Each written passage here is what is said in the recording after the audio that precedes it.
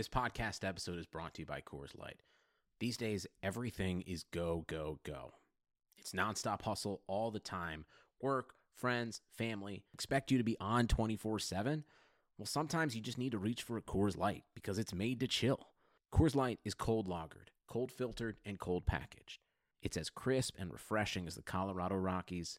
It is literally made to chill. Coors Light is the one I choose when I need to unwind. So when you want to hit reset, reach for the beer that's made to chill. Get Coors Light in the new look delivered straight to your door with Drizzly or Instacart. Celebrate responsibly. Coors Brewing Company, Golden, Colorado. Welcome to a Real Man Wood podcast. This is Chris Liss, your host, and I'm joined as usual by my co-host, Dalton Dale Don of Yahoo Sports. What's going on, dude? How you doing? Doing well, Liss. Played in a golf tournament over the weekend, which was fun. I only do that about once or twice a year. Best ball. We weren't very good. Then I went to my great nephew's, had a birthday party at Chuck E. Cheese. Also, I forgot, last we talked, I was headed off to that Warriors game. That was pretty funny. Entering the game, my buddy, his tickets were denied, and whoever posted it on StubHub actually posted the wrong date. So he frantically, luckily, we found the similar seats, similar price. But I already told you this story on the XM show, but I have not told him the podcast. But yeah, he kind of ruined the game for the rest of the game for him as he sat next to me and was more concerned about getting a refund than he was watching the live event in front of him, which got very, very silent when Durant went down. But thankfully, I know you're very worried. The Warriors have recovered, playing beautiful basketball, passing the ball a lot, and up 1-0 now, and yeah, good times in basketball. I don't know if you've had any thoughts on Zion, or if you watch the NBA draft lottery, or anything else. I know you said you're dealing with the stomach virus. Yeah, I've just been a little bit sick for a couple days, but hopefully it's not Ebola. I would just say one thing: I'd love it if Durant missed the rest of the playoffs, and Golden State swept both series. And then it was just like once and for all, like, dude, you signed here, you got a couple of cheap rings, but you're not needed. I would love that because he shouldn't have signed there. A real man would have signed with a team that needed him and really, had him as a difference maker. Obviously as a Knicks fan, I would like to see Zion, but I'm not going to go all full Stephen A. Smith on it because if you root for a team like the Knicks, you just, and I can't imagine people living and dying with the Jets all these years. Like I don't even know what's going on with that. And we'll talk about the Jets because there's some funny stuff going on there. But if you root for a team like the Knicks, and maybe I'm a bad fan, but I just check out. Ever since like they signed Allen Houston to that deal, and it was like Keith Van Horn and Stephon Marbury and Amari Stoudemire and Carmelo Anthony. I mean, every washed up scrub, Steve Francis. It was like everybody that was never really as good as their stats were, and then beyond that, they were past their prime. They signed for like 20 years now. So I don't care about the Knicks. I mean, I don't, of course, like I was psyched when they had Porzingis. Of course they traded him. And then, although he keeps getting in trouble with the law. Yeah, I know. He got into a fight the other day at some nightclub.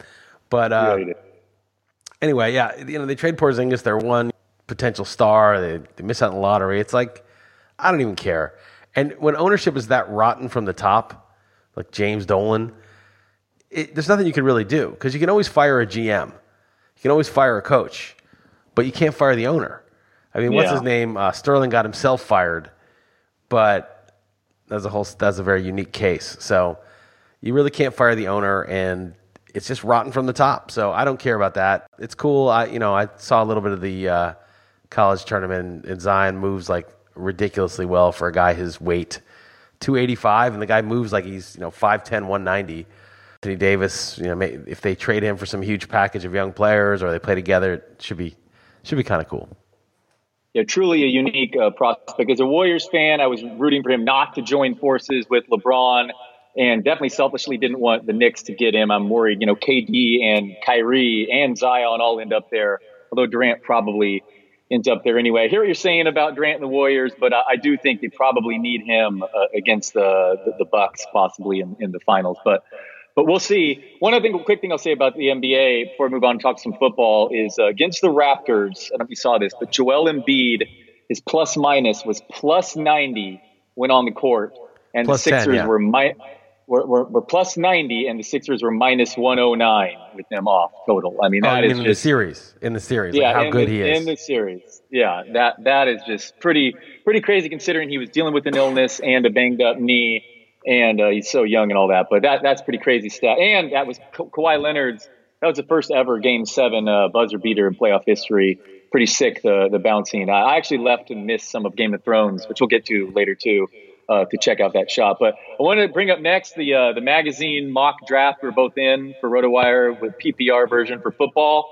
You kind of threw in there, do bet $50 me, you and Brad Evans best ball. I don't know how that's going to work logistically. Or are you going to put that? How are you going to put that? I think, and I'm sure Brad, because Brad is hilarious about this kind of stuff. He's very easygoing with bets. He's very fair. I think what we'll do is it'll be either totally obvious that somebody won, or it will be very hard to tell. And if one team is obviously terrible, they'll just send the other guy 25 each.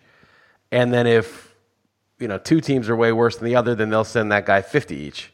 You know what I mean? That's right. Oh, it'll just be sort of the eye test. Like most of these kind of things, you look at it and you're like, yeah, you lost both your running backs and you lost your quarterback. So it's a little unfair. I took 2 QBs because I was like, this in a best ball, I'd way rather have the second QB just in case.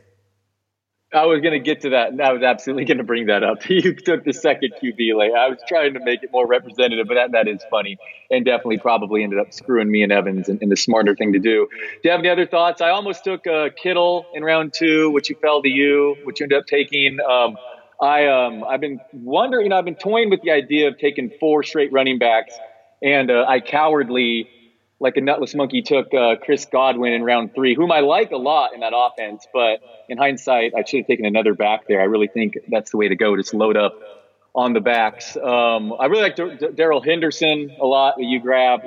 Obviously in our best ball, but I'm down on Gurley this year. I kind of like I went Dante Foreman. He's kind of an upside guy with Lamar Miller. No one I like. I like Brad Evans better than Deshaun Watson, where he was. I mean, that team has no running game. Whatever the defense, offensive line, the disaster. But what if like Fuller and Cootie is healthy? And I mean, they could go Watson another year returning from that knee. He could go nuts. So that was my general thoughts. Other than man, I think you load up on running back, and I think there are a ton of flyer wide receivers late, and they're going to look very different on everyone's draft board. So I think you can wait on wide receiver, which is probably going to be semi-contrarian, I'm guessing. What are your thoughts, Liz? No, I think that's probably right. I agree with a lot of that. I kind of like the up-and-coming players that are already good and that the team's invested a lot of capital in and that are going to get bigger roles. So I got DJ Moore because Devin Funchess is gone. Like, he's clearly the number one guy there. And also last year, Cam was hurt all year. So, the passing game in general is going to be better. I got Mike Williams, who had 10 touchdowns on 66 targets. And, Tyrell Williams is gone. Hunter Henry's going to be there, so it may offset. But I try to get guys like that. Yeah, Henderson, I think that I was talking to Mike Clay about this. He had Henderson projected very low, only like 12 catches. And that's initially I had him like 20 catches. And then I looked at it and I gave him 41 catches because I wanted him to be bumped up in my rankings. Because if Gurley's fine, maybe Henderson doesn't do anything. But I could see Gurley not being fine and Henderson being like a top 5 overall pick. I mean, seriously, that's in play. The guy runs like a 4.4, and he's... Sure. He's probably not going to get 250 carries because he's only about 205 or whatever, but he's really fast and he can catch passes. But then also, like, they could just, because if he's good, and we'll have to see how good he is, they could just do an Ingram Kamara thing. I mean, it makes so much sense. Like, why would you overwork Gurley when you're trying to get deep into January? Why wouldn't you just give him 215 carries and give Henderson 120 and then throw to both of them out of the backfield? Yeah, they kind of likes to hide Goff, too. No, I'm totally with you. Gurley, at best, he stays healthy, but in a more limited role. And for sure, why can't he be their Kamara? So, yeah, I mean, that offense is going to score so many points, whoever they do it. So I'm totally with you there. Certainly back, Mike Williams, love the upside. Even same thing with DJ Moore. But why is he for sure the clear above Curtis Samuel? Wasn't Samuel a pretty high pick as well? I mean, I agree he is probably the 1A, but I mean, isn't he like the 1A and 1B there, kind of? Well, Samuel was the second-round pick also. Samuel's, not that durable. He gets hurt a lot. And Moore is just like, I think he weighs like 215. He's like 5'11", 215. He's built like Hines Ward or Juju or something like that. And he's just sort of the big workload type of guy. And they give him carries, and he's got great vision. He's like a good running back. Now, of course, McCaffrey's there. Olsen's back. There's a lot of guys there. But I see Samuel more as like gadget guy. He'll get some. He's good too. I mean, I would draft him at some point in the draft, but Moore just seems like the physical number one, and they took him. He's the first receiver taken in last year's draft. Right. Any other thoughts on your team? Like you took Zerline in round 10. You're the first to go the kicker plunge before either of your two QBs. Yeah, because I was like, QBs at this point I'm going to get one or two. They're fine, like Trubisky and Winston. I like them both, and like so I didn't really care. I knew there's nobody in between those two picks at QB that I would have cared about. And I knew I was getting two QBs, a kicker and a defense. So the biggest difference maker that I could take was a kicker. And Zerline, I mean, how money was he in the playoffs? He's clearly completely healthy and he kicks really long field goals. I like Andy Isabella, too, because I think that Arizona offense might just be totally souped up. I almost took David Johnson over Alvin Kamara. Evans got David Johnson. Kamara's obviously safer after last year, but David Johnson could just go absolutely bonkers in that new offense. I got Andy Isabella, so I got a little piece of it. I think Fitzgerald has got to be on his last legs by now, and Christian Kirk, he's okay, but that's the old regime. They drafted Isabella and Hakeem Butler, so I think there'll be a lot of passes in that offense. There's no real tight end they throw to, so kind of like him too. What do you think of me taking Jerick McKinnon in the 7th? Yeah, I probably should have taken Kyler Murray in the 10th. Yeah, it's just going to be a three-headed monster there in San Francisco. Why not? I mean, he came at a cheaper price, obviously. They're still committed to him. It sounds like Tevin Coleman's going to be their goal line guy. It sounds like what Shanahan's saying, but sure, where you got him there. I'm big on the Niners this year. I think they're going to score a lot of points, so I'd like that pick there. But Kittle, I mean, in round 2, he's going to be a monster. I love him. You definitely went away from my load up on back strategy there. We're not taking another back in round 2, 3, 4, 5, or 5. So interesting there. Kind of a zero RB hybrid. Well, my first pick was a running back, and right, hybrid. I mean, all the good running backs were gone. I mean, I guess I could have taken Damian Williams. Evans had a great start because he shouldn't have got Antonio Brown. So you got David Johnson, Antonio Brown, Damian Williams. That's a good start. Yeah, he'll screw it up. So he screwed it up later. I mean, that was the one guy I could have taken is Damian. That's the only one I was like, oh yeah, Damian Williams. Yeah, there's upside, but I'm still not confident that he's going to get enough reps. I mean, I could have taken Devonta Freeman, Josh Jacobs, Derrick Henry there in a PPR, David Montgomery. I don't know. Sony Michel I could have taken there. I kind of like taking Diggs and Mike Williams where I got him. Yeah. Anyway, good stuff. What are your thoughts on that Jets firing of the GM? I just think it's so funny, right? I mean, he just spent all this money on all these players, including Le'Veon Bell, who apparently the rest of the brain trust didn't even want. And that's embarrassing. Bell should hold out. So if I'm not wanted here, I'm not showing up. I don't care. Just find me. And say, I want to go. You got to trade me to somewhere I'm wanted. But he should do that. A real man would do that. A real man would do that. Yeah. But anyway, so they commit all this money, all these players, and they have the guy run the draft. And then 3 weeks after the draft, after they've spent all this money, they're like, you're fired.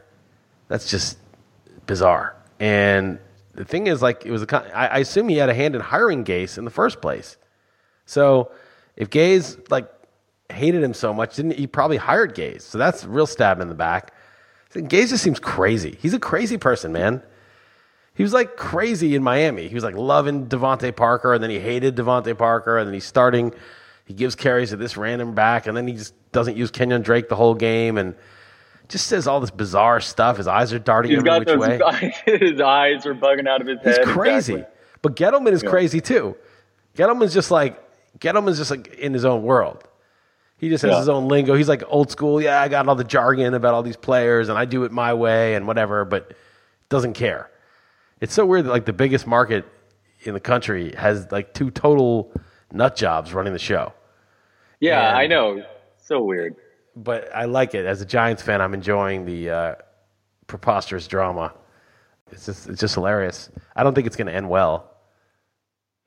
Yeah, this kind of makes me second guess I was leaning toward picking the Jets to make the playoffs. I guess, I don't know if that's a reason to back off that, but maybe it is enough, really. They made some interesting moves, and I liked their draft and their direction that franchise was going, but this gives me pause. Obviously, that's a problem, and Gase did to begin with, frankly. He had me a little bit concerned. But I can understand what he's saying. I like Bell the player, but I hate the contract and spending the money on that position. Does this give you any pause whatsoever, like fantasy terms, or no? That shouldn't matter.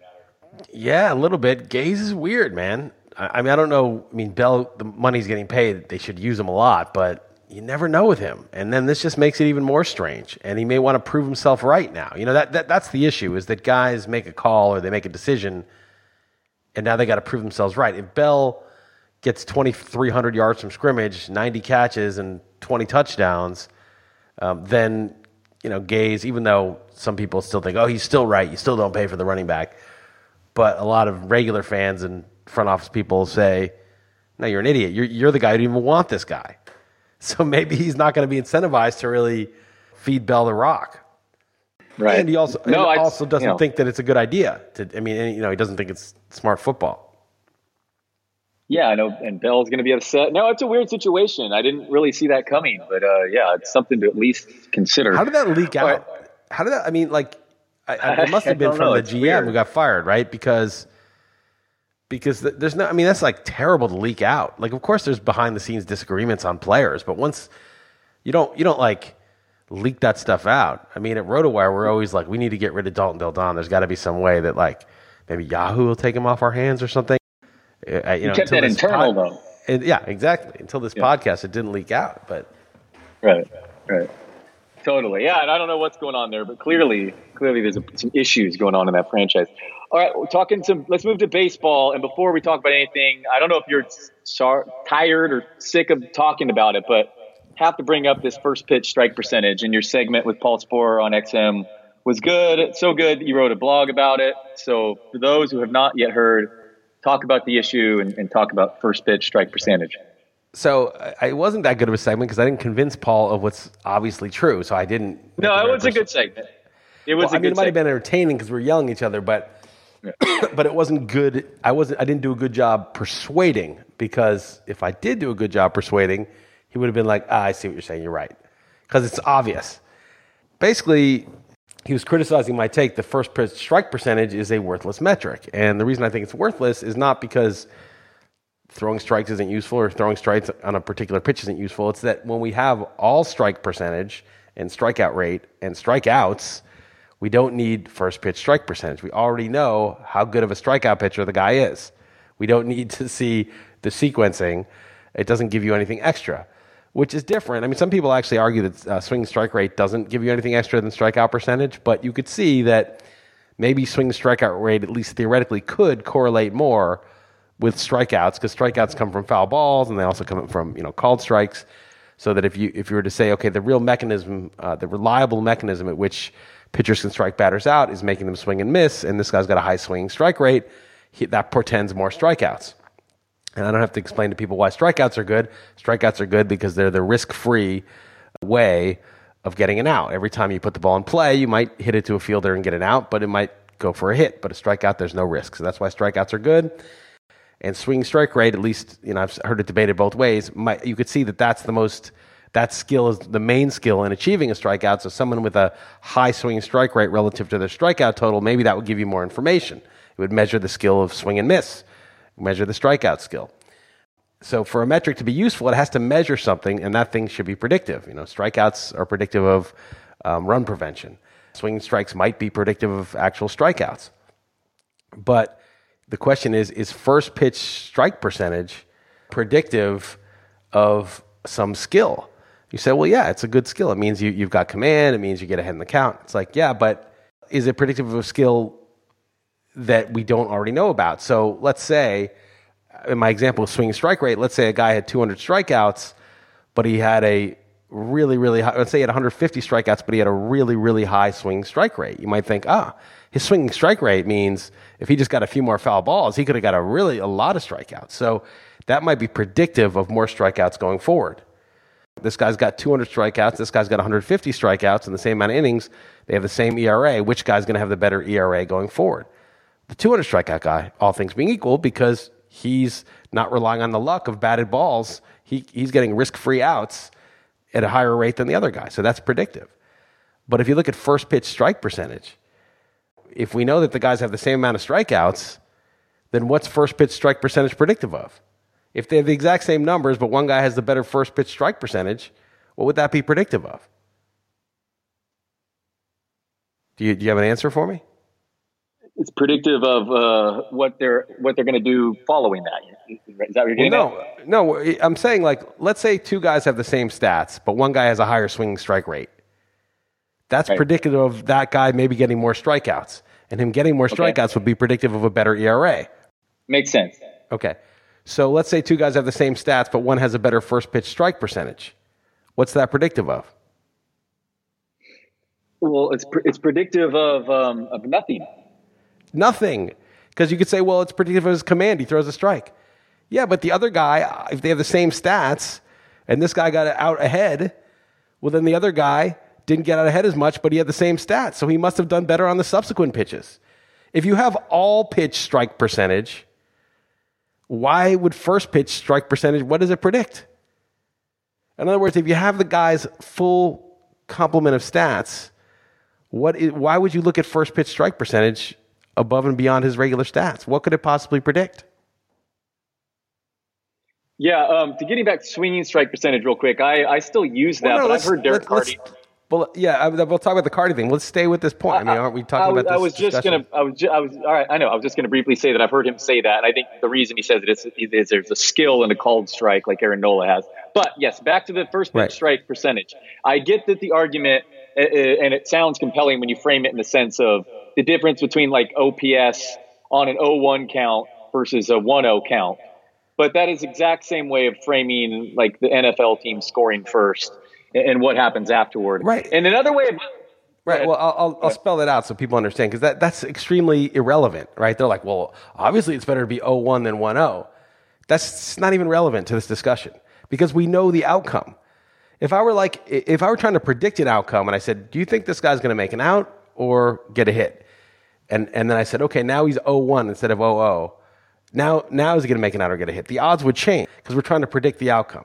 Let's say I told you he got a base hit. Okay, we know that. But let's go back and look at the tape. Oh, he's 0-1. What are the odds? Do the odds change now that he's 0-1? No, he has a 100% chance of getting a base hit. We know he already got the base hit.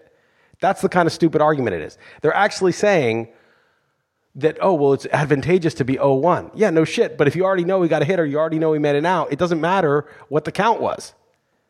We already know the final stats.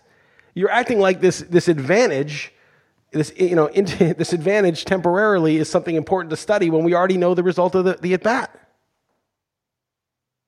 Right, and let me frame this another way. I was thinking about this. Those who do get high first pitch strike percentages, they might be doing that by getting shelled early in the bat, like with that first pitch.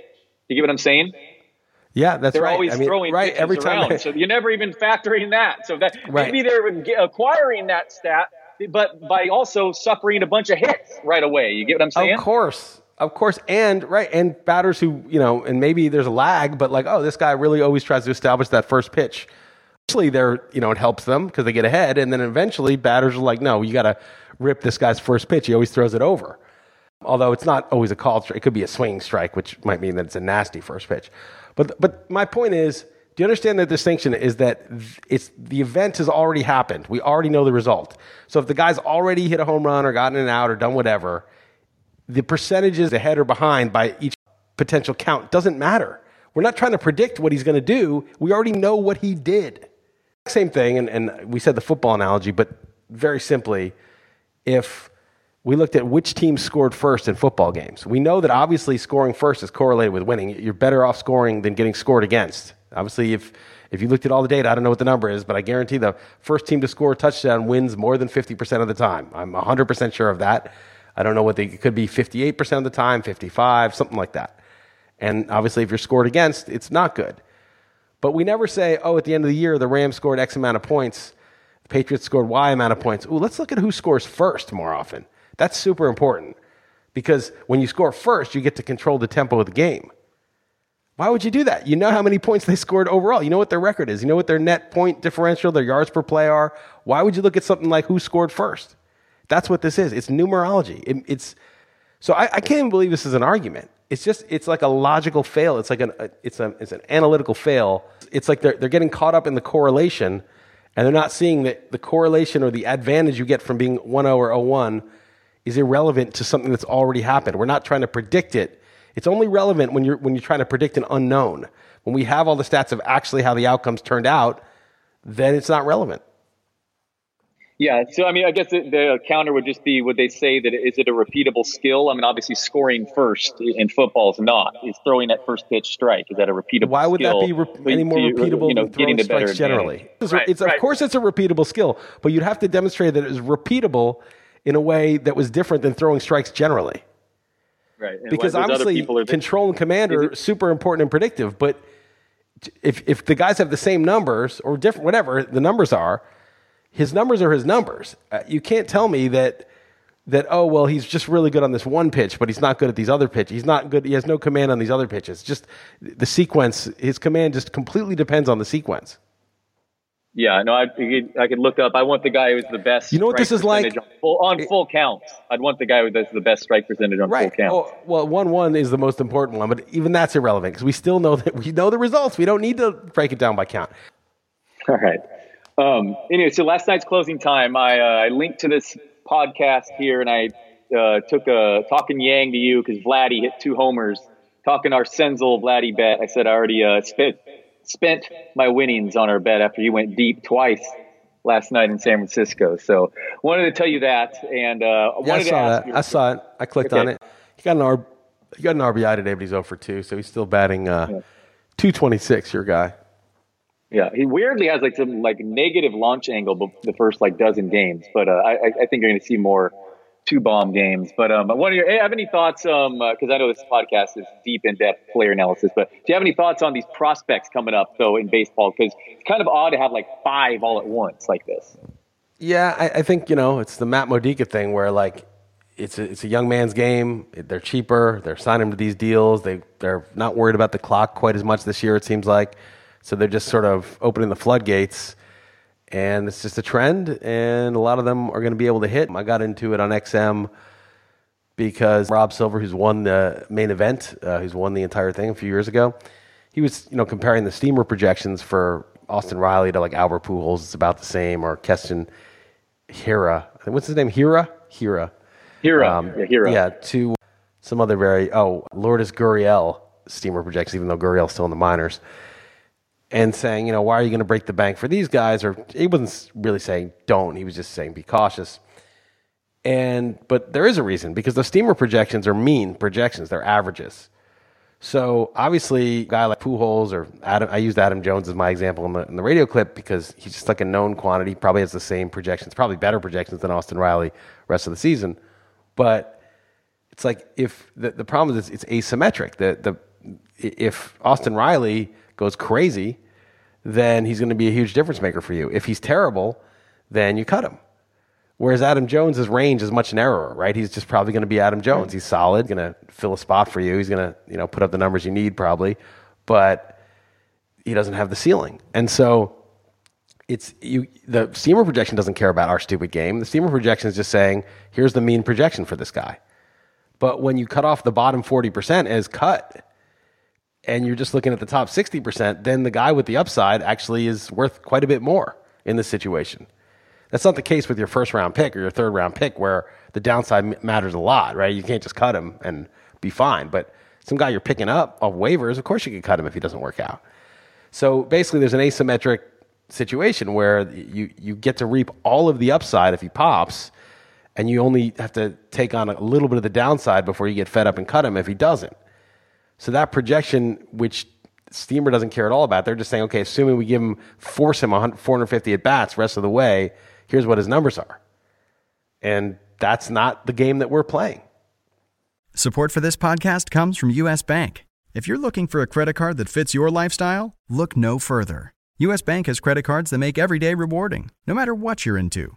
Feeling hungry? Check out the U.S. Bank Altitude Go Visa Signature Card. Earn 4 times points on takeout, food delivery, and dining. And get 2 times points at gas stations, grocery stores, and on streaming. That'll keep your wallet and your mouth full. Big spender? The U.S. Bank Visa Platinum Card has a low intro APR for large purchases or balance transfers. And you call the shots with the U.S. Bank Cash Plus Visa Signature Card. Choose 2 categories each quarter. Earn 5% back on your first $2,000 of eligible purchases from those categories. So don't just get a credit card, get the right card to make every day more rewarding. Cashback, merchandise, travel rewards, and low intro APRs are waiting.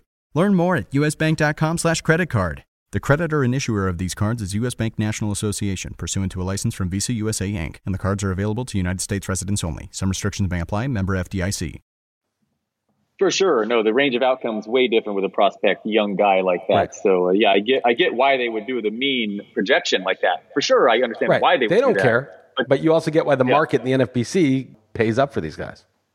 1,000%. Yeah. Are you going to pay for any of these guys? I spent so much money on Ryan Brazier, who's now on the ropes, and David Robertson is.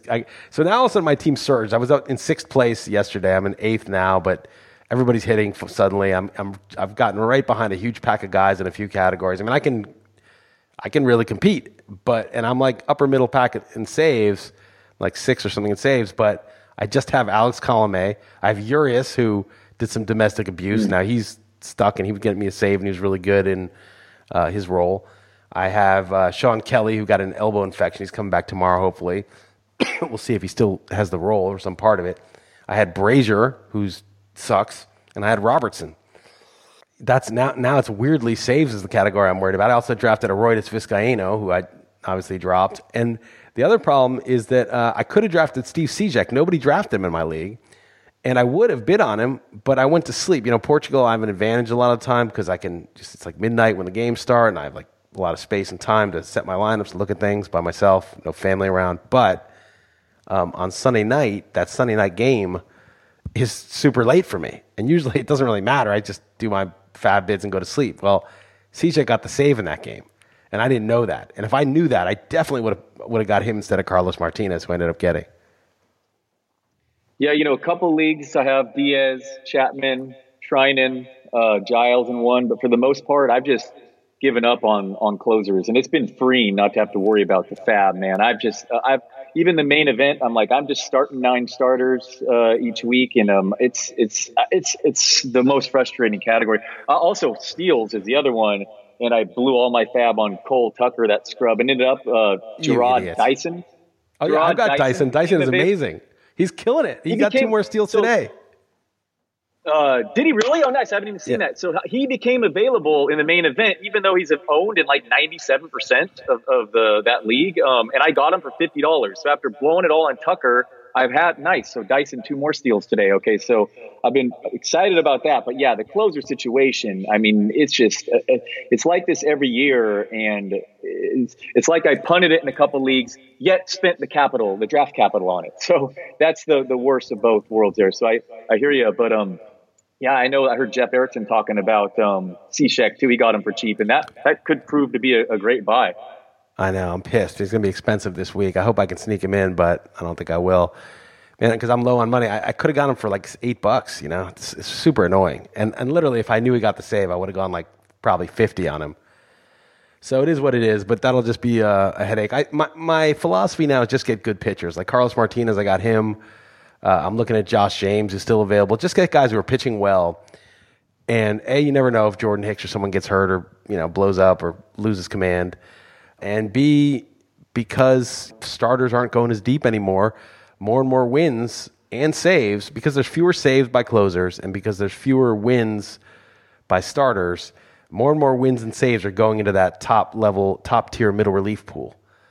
And they get a ton of strikeouts. So any really good middle reliever, if they can pitch 80, 90 innings especially, is worth picking up and using. And maybe they end up starting, maybe they're closing, they get moved around in different roles.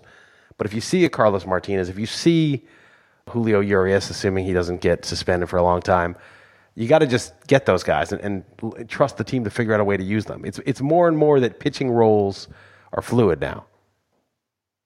Yeah, those prospects should go for a bunch in those NFBC leagues this weekend, I'm guessing. All right, you want to talk? Only other thing in baseball is just me get fired up for my Twins preseason bet. I bet on the Padres 100-1, and I bet on the Twins 60-1.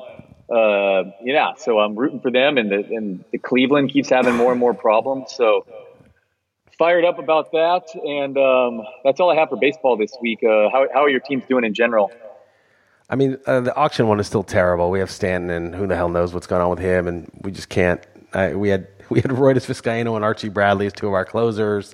Stanton, Nola was our ace. I mean, I think he'll bounce back, but that one's shit. That one's in last place. Poor Schuler. He invested. He split it with me. Next year, I think I'm going to give him a discount. But the main event team is legit. You know, I'm right behind a big pack of guys. I mean, I'm worried about closer. Miguel Cabrera's missing a game with a knee injury. He's really sucked.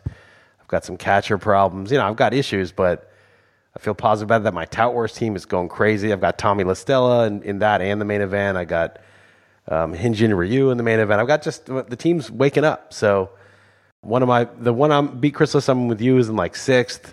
The other one's in last, even though I still think that one is got a good team, but it's got to really dig itself out of problems. But I don't know, except for that auction league. You're doing a second chance one?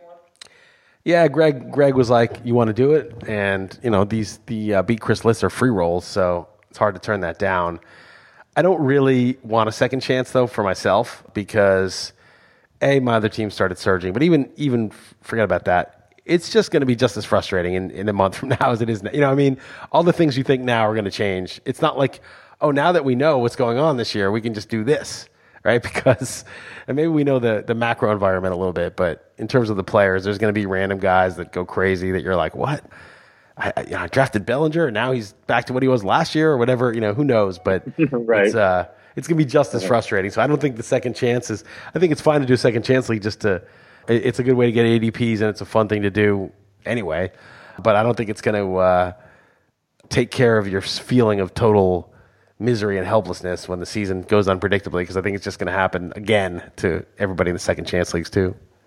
You know, speaking of Bellinger, I was just looking at like the sprint speed scores, whatever, so far this year, and that guy's the fastest from home plate to first base this season. Cody Bellinger is the fastest. Faster than Buxton, huh? Pretty crazy. Well, yeah, I guess it helps being a lefty probably, but yeah, he was recorded the fastest when I looked. Anyway, I hear you, but yeah, good to hear about the rest of your teams on the rebound. Mine are doing better as well. Good to hear. Now to our weekly segment, although I think it's going to be a letdown, certainly to myself and to our listeners alike. But this week's Chris List review of the latest episode, what would that be, episode 5 of Game of Thrones? Yeah, so I actually really like this one, and I'm shocked because I thought, okay, they totally screwed up the show. It's a bunch of hacks. They're totally pandering, and maybe I'll do a spoiler alert. I've been pretty good at not spoiling, but there are a couple of interesting things about it. One is, I was trying to tell you that what's her name, Daenerys, is a sociopath. I was trying to tell you that for a long time. And it's interesting that so many people, and this is actually like a political issue. Like, you root for someone you like, someone you identify with, someone you think is cool, and then they go and murder Tarly's family in the last season. And you think, oh, yeah, okay. They weren't that nice people, whatever. They were kind of jerks. And why did they murder them? Well, they wouldn't kneel for her. Well, that's sociopathic. I mean, it doesn't get more sociopathic than that. But everyone sort of just overlooked that. Was like, oh, yeah, no, she's the good guy. She's the good guy.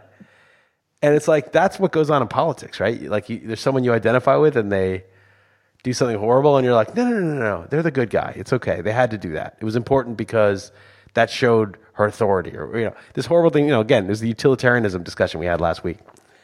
So I think they did a really good job of showing, I'm going to do great once I do this thing. This evil that I do is necessary for this greater good later, for me ruling. Like, that's a great illustration of how utilitarianism is totally twisted by tyrants. A couple episodes before, the decentralization point, the Bitcoin point, the single point of failure, no matter how superior your forces are. If they have a single point of failure, it's a big risk. They showed that in this season. But what I liked about the season, and I won't get too specific, is I just liked the way they didn't pander. Like, the ending for a couple characters wasn't what probably people hoped. They hoped it was probably a lot worse. It was actually kind of humanizing and nice for a couple characters. And you're like, oh, wait, wasn't terrible things supposed to happen to that person? Weren't we supposed to get the payoff? But I actually thought that was kind of cool. It was kind of humanizing, and also just like, all right, that's how it went. I liked a bunch of it. I liked I liked the way one of the guys, as he was dying, was very happy with himself, what he thought he had accomplished. Apparently he hadn't, but he was very pleased with himself. I thought that was hilarious. Easy to please. I thought that the scenes were not, you could actually see the fighting. It wasn't totally dark this time. It really looked like a war zone. It looked like probably what it looks like when we like drone bomb people in cities. That's probably what it looks like and seems like. And it also showed, you know, if you get too close to the brink of war and one little thing happens, then of course everything can break loose. That's something that we have to worry about now with the probably bluffing about Iran, but it was just good. I just thought it was very satisfying to me. Yeah, that's interesting to me because I thought it was kind of more of the same, but you're not the first person to say that they hated episode 4, but really liked this one. So that's interesting to me. But I will take it that you are not upset with Danny's turn because you, like you said, sociopath already. So you're not. There are people who are upset. You know, they didn't build it up enough or whatever. No, people. I mean, if you didn't see this coming, then this is like identity politics. You identified with her as the good guy. They tricked you, right. And she did some good things before, but she was a megalomaniac. I mean, she thought it was her destiny to rule everybody. I mean, that's a sick person. She even found out that John, what his role was, what their relationship was, and the truth about it, and she didn't give a fuck. Even when, so like the whole destiny thing, which at least like in her defense was like, oh, well, it's, you know, at least if you look at the lineage, like, yeah, she could think that. Even when that was debunked, she didn't feel any less entitled. That's a sociopathic person, and always was. I want to say one other thing that's kind of crazy about the show. It was, you would think like ostensibly that it was like a feminist show because like a lot of the most powerful characters are female. Basically, at least as far as we know it, like the two of the, you know, finalists to rule are female. One of the knights that basically kicked the Hound's ass and could have killed him was female. Arya. It's sort of a feminist show, and that played in fine the whole way until they turned Brienne into a blubbering mess. Because what?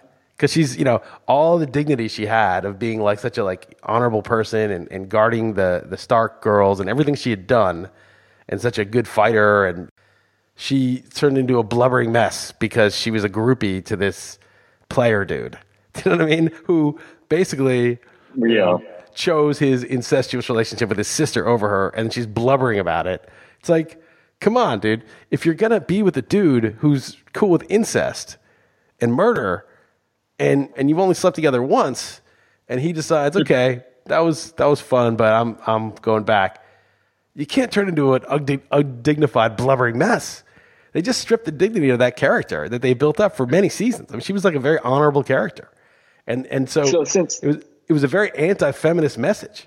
And then, you know, in the end, it was sort of like the other message. It wasn't the message, but it's sort of like the world's going to hell because these, two angry females, you know, basically are going to get us all killed, basically, is the last. So it was this very feminist show, but it took a decidedly unfeminist turn at the last couple episodes. Well, since you brought up the topic, you know, I thought in my head when I watched Danny take that turn, I'm like, oh man, that's just like a male writer and this is kind of lazy, like having the female show her just emotions and so pissed off. But there are two females in my life who loved that turn and were like, hell yeah, burn it all down, like feminists. So they liked that. But so what do I? But that's not. I'm the last person to ask, I guess. So no, but that's not to say burn it all down. I like that where there's like innocent people getting killed. Like that's disturbing. I would be disturbed by that. I mean, they were killing just innocent human beings. Like, why is that? Oh, because she's a female. Like, go girl, you do it. Like, what's the? I don't understand. I don't know. Yeah, I don't know. This is a big problem with neoliberalism, right? It's like, oh yeah, we can drone bomb people in other countries. That's not a problem. We just need to make sure we have to have represented many different genders, races, and sexual orientations while we're doing it. That's like the essence of neoliberalism. It's like, oh no, we'll murder those people. It's just we have a multicultural murder committee, so it's cool, so it's no problem, right? It's morally fine because there's a lot of different people represented on the murder committee. That is very dangerous thinking. That is not good thinking. Yes, I'm all for different kinds of people being in power, but not to go. It's not okay if they do bad things. Like that's That's really bad, man. That's the thing. And I sort of liked it that it didn't pander. You know, it's like, and it's not that, I don't think that it showed that, oh, she's a female and she lost her emotions. I mean, you see men do it all the time. You ever see that? It's actually a pretty good movie. It just remind me. You ever see the movie Heat with Robert De Niro and Val Kilmer and Al Pacino? Of course. Michael Mann. Robert De Niro wins, right? He's got his girl. He's got the money. He's like totally going to get away. Like they won, right? They got it. And he's like driving to the airport to get out of the country and, you know, with everything successful. And then he realizes like this one dude ratted him out. And you just see him thinking about it. He's like, God damn it. So he turns the car around and the dude's under like police protection. And he drives to that dude's hotel. And he like gets through the police and kills that dude. He just can't help himself. He has to exact revenge on that dude. And of course he ends up getting caught, like doing it. Do you remember that scene at the end? I don't know why. I remember that, like such a clear scene. It was just such... Oh, I'll be honest. It's been a long time since I've seen Heat. It deserves a rewatch. I mean, I'm a Michael Mann fan, but it's been a long time. It was just such a good illustration of the dude just not being able to let go of, you know, that dude totally dicking him over. You know, he had it. He won. It was over. All he got to do is get on the plate, and he just couldn't. He had to get some revenge on that dude. So that's not a female thing. That's, you know, you see that men in all movies too. It's not that. It's just that if you look at the show and the arc, it's like in the end, it just completely subverted it. And actually, like, you know, one of the key characters who was like, who had like so much dignity just got totally stripped of her dignity and unnecessarily. That didn't advance the plot at all. That was totally unnecessary, that scene between Brienne and Jamie. That was unnecessary. Yeah. I was like, why did you make her into this blubbering mess? That was just stupid. Well, one final episode to go to tie it all together. We'll recap it next week, I'm sure. Speaking of the politics, do you have any thoughts this week, Liz? You DM'd me about my guy Buttigieg. Yeah, he's a perfect example of that. Some critical thoughts. Your person, Tulsi Gabbard, is on a recent Rogan pod. I just started it. I have not finished those, so I'll check her out on that. She's not really my person. She's the only one that I'm interested in, only because she's explicit about entering all the military stuff. To me, that's like the greatest evil of all time. Right. Last episode of Game of Thrones, it's like, that was fictional, but it's like, that's what happens when the bombs are dropping. People are just getting, it's horrible. That's like the worst thing that we do.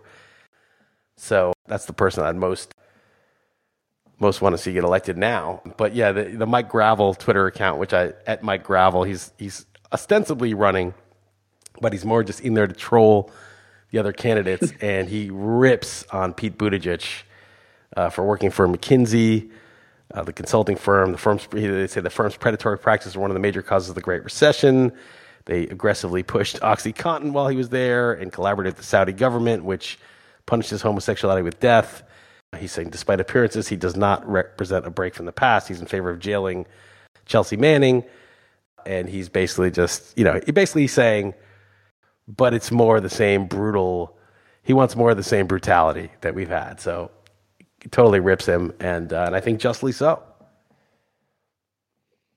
Yeah, that stuff's not great. I mean, he's worked for the company. I don't know if that means it's completely guilty by that. But yeah, I think you're right. I think that's a little strong, but I also think, though, that he'd have to be saying some pretty strong things like Tulsi's saying about the military adventures and the wars that we're in, or, Bernie's talking about inequality pretty explicitly. I just think that the burden's on him, not to be the corporate guy with, you got to actually demonstrate that you're for the people, regardless. I think the burden's on him, and he hasn't met that burden. He hasn't showed that. All right, thoughts on the China situation, the trade war? I don't know enough about it, but from what I can tell, it seems like we should be pushing back on China, right? Like they're a pretty aggressive and powerful country, and we should be negotiating. But I don't know exactly I don't really know enough about it in terms of like what would happen and calling their bluff. I mean, I know in any kind of negotiation where there's high stakes, if you do nothing, it's a game of chicken, right? Like if you get them to swerve, you win. If you both swerve, compromise, then that's the second best outcome. Third best outcome is, you push and then you end up swerving, and worst outcome is you crash. And so everyone's always afraid of the crash outcome, so they always swerve. They're like, oh, we just can't afford a crash. We're going to swerve. And so you basically announce to the other side, like, we're going to play ball with you guys because we don't want a worst-case scenario where it plunges us into recession. But the way to win a game of chicken is obviously to rip the steering wheel out and just say, look, man, I can't turn, so I'm going into you, so we're both going to die or you're going to have to swerve. If you can't swerve, you can't swerve. And so to gain leverage in negotiations, to get a better deal, you have to sometimes risk a crash. And I don't know, the extent to which the percentages are in each scenario. There's 4 scenarios. I don't know which one is, if it's 60% that they swerve or 20, I don't know what the percentages are. But it's not inherently bad to attack the status quo and say, we can get a better deal out of these guys. And this isn't like, oh, let's be nice or not nice. This is just business.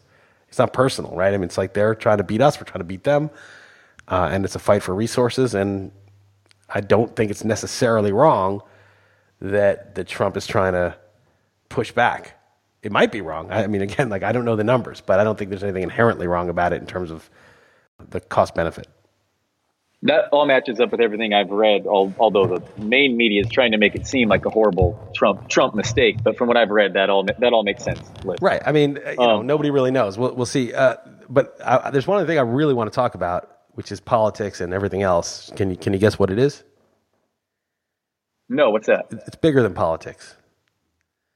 It's Bitcoin, man. What is it? It cracked 8,000. Yeah, I should have known. I should have known. You're right. That is my bad. I should have known where you were going with this.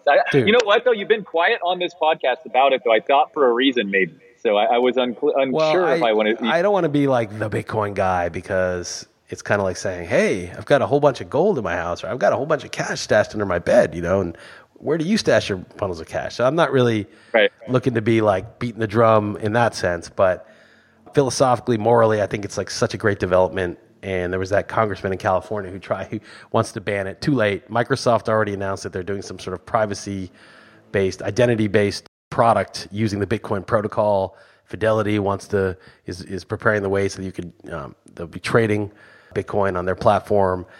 And it's just, last time it went up to 20,000 and everybody kind of saw it go up to 20,000. This time, everybody who's seeing it go up knows that it already hit 20, and no one knows where it could go. So just like, picking up a free agent in Fab, it's an asymmetrical bet. Yeah, you can cut him if it's terrible. You lose what you paid. The upside, it's asymmetrical. The upside is bigger than the downside. Right now, it's trading at about 8,200. It can go to 0, or it could go to, it's not like it's 50%, it'll go to 16,000, and 50% it'll go to 0. So it's at 8,000. No, no one knows the percent because it's not a thing that can be known like that. But there's some chance it goes to, and you can name your number. And there's obviously some chance it goes to 0. But it's just, it's a whole new way of transferring power and wealth. So basically, if it does catch on to the extent that it really might and disrupts banking and fiat currency, basically the currency system, then governments will not really be able to pay for wars. It'll be like Game of Thrones. If they want to go wage a war, they got to go borrow gold from the Iron Bank, or they've got to spend money that they have. Because if you can print your own money, then you can just wage all these wars, just go into debt. That's what we've done, right? We're like trillions and trillions of dollars in debt, and we spent trillions on these wars. You can't just go on some war of choice against the country that's not attacking us with a limited amount of resources. It's only because we have an unlimited amount of resources virtually because we can print the money that we do these kind of idiotic things. So it will change so many things.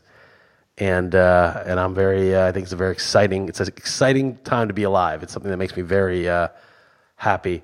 I can't tell people to buy it or not, but don't buy it to the point where you need them with money you need, because let's say you buy some, and let's say in 5 years it goes to $100,000, but in a year it's down to $4,000 again, and you needed that money to pay the rent, and you sold it, you're going to be suicidal. So I would say only get in to the extent that you won't miss it, and then get in to the extent you won't. That's what I would do. That's what I think is, to the extent you won't miss the money, know that there's risk, but also know that the upside's uncapped, and that you are, in my opinion, contributing to a better world.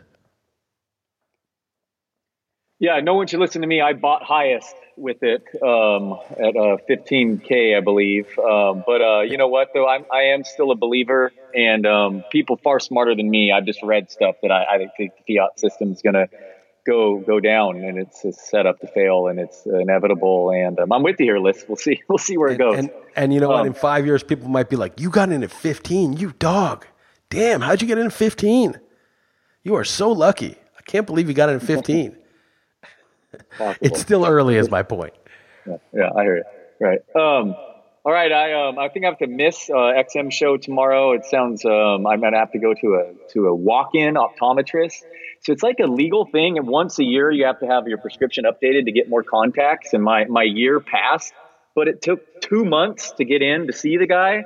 So right. I'm gonna run out of contacts in the meantime, and my glasses are outdated. But there simply has to be a better system than this, I feel like. But it's very annoying, so I'm gonna have to go be a walk-in before my contacts run out. So I don't know how long that's gonna take. But gonna miss you on XM tomorrow, Liz. Go Warriors, and yeah, that's all I got for you this week. All right, man, that's good. We covered a lot of stuff. Enjoy the optometrist. You know, those glasses, all the sunglasses and glasses companies are owned by one conglomerate.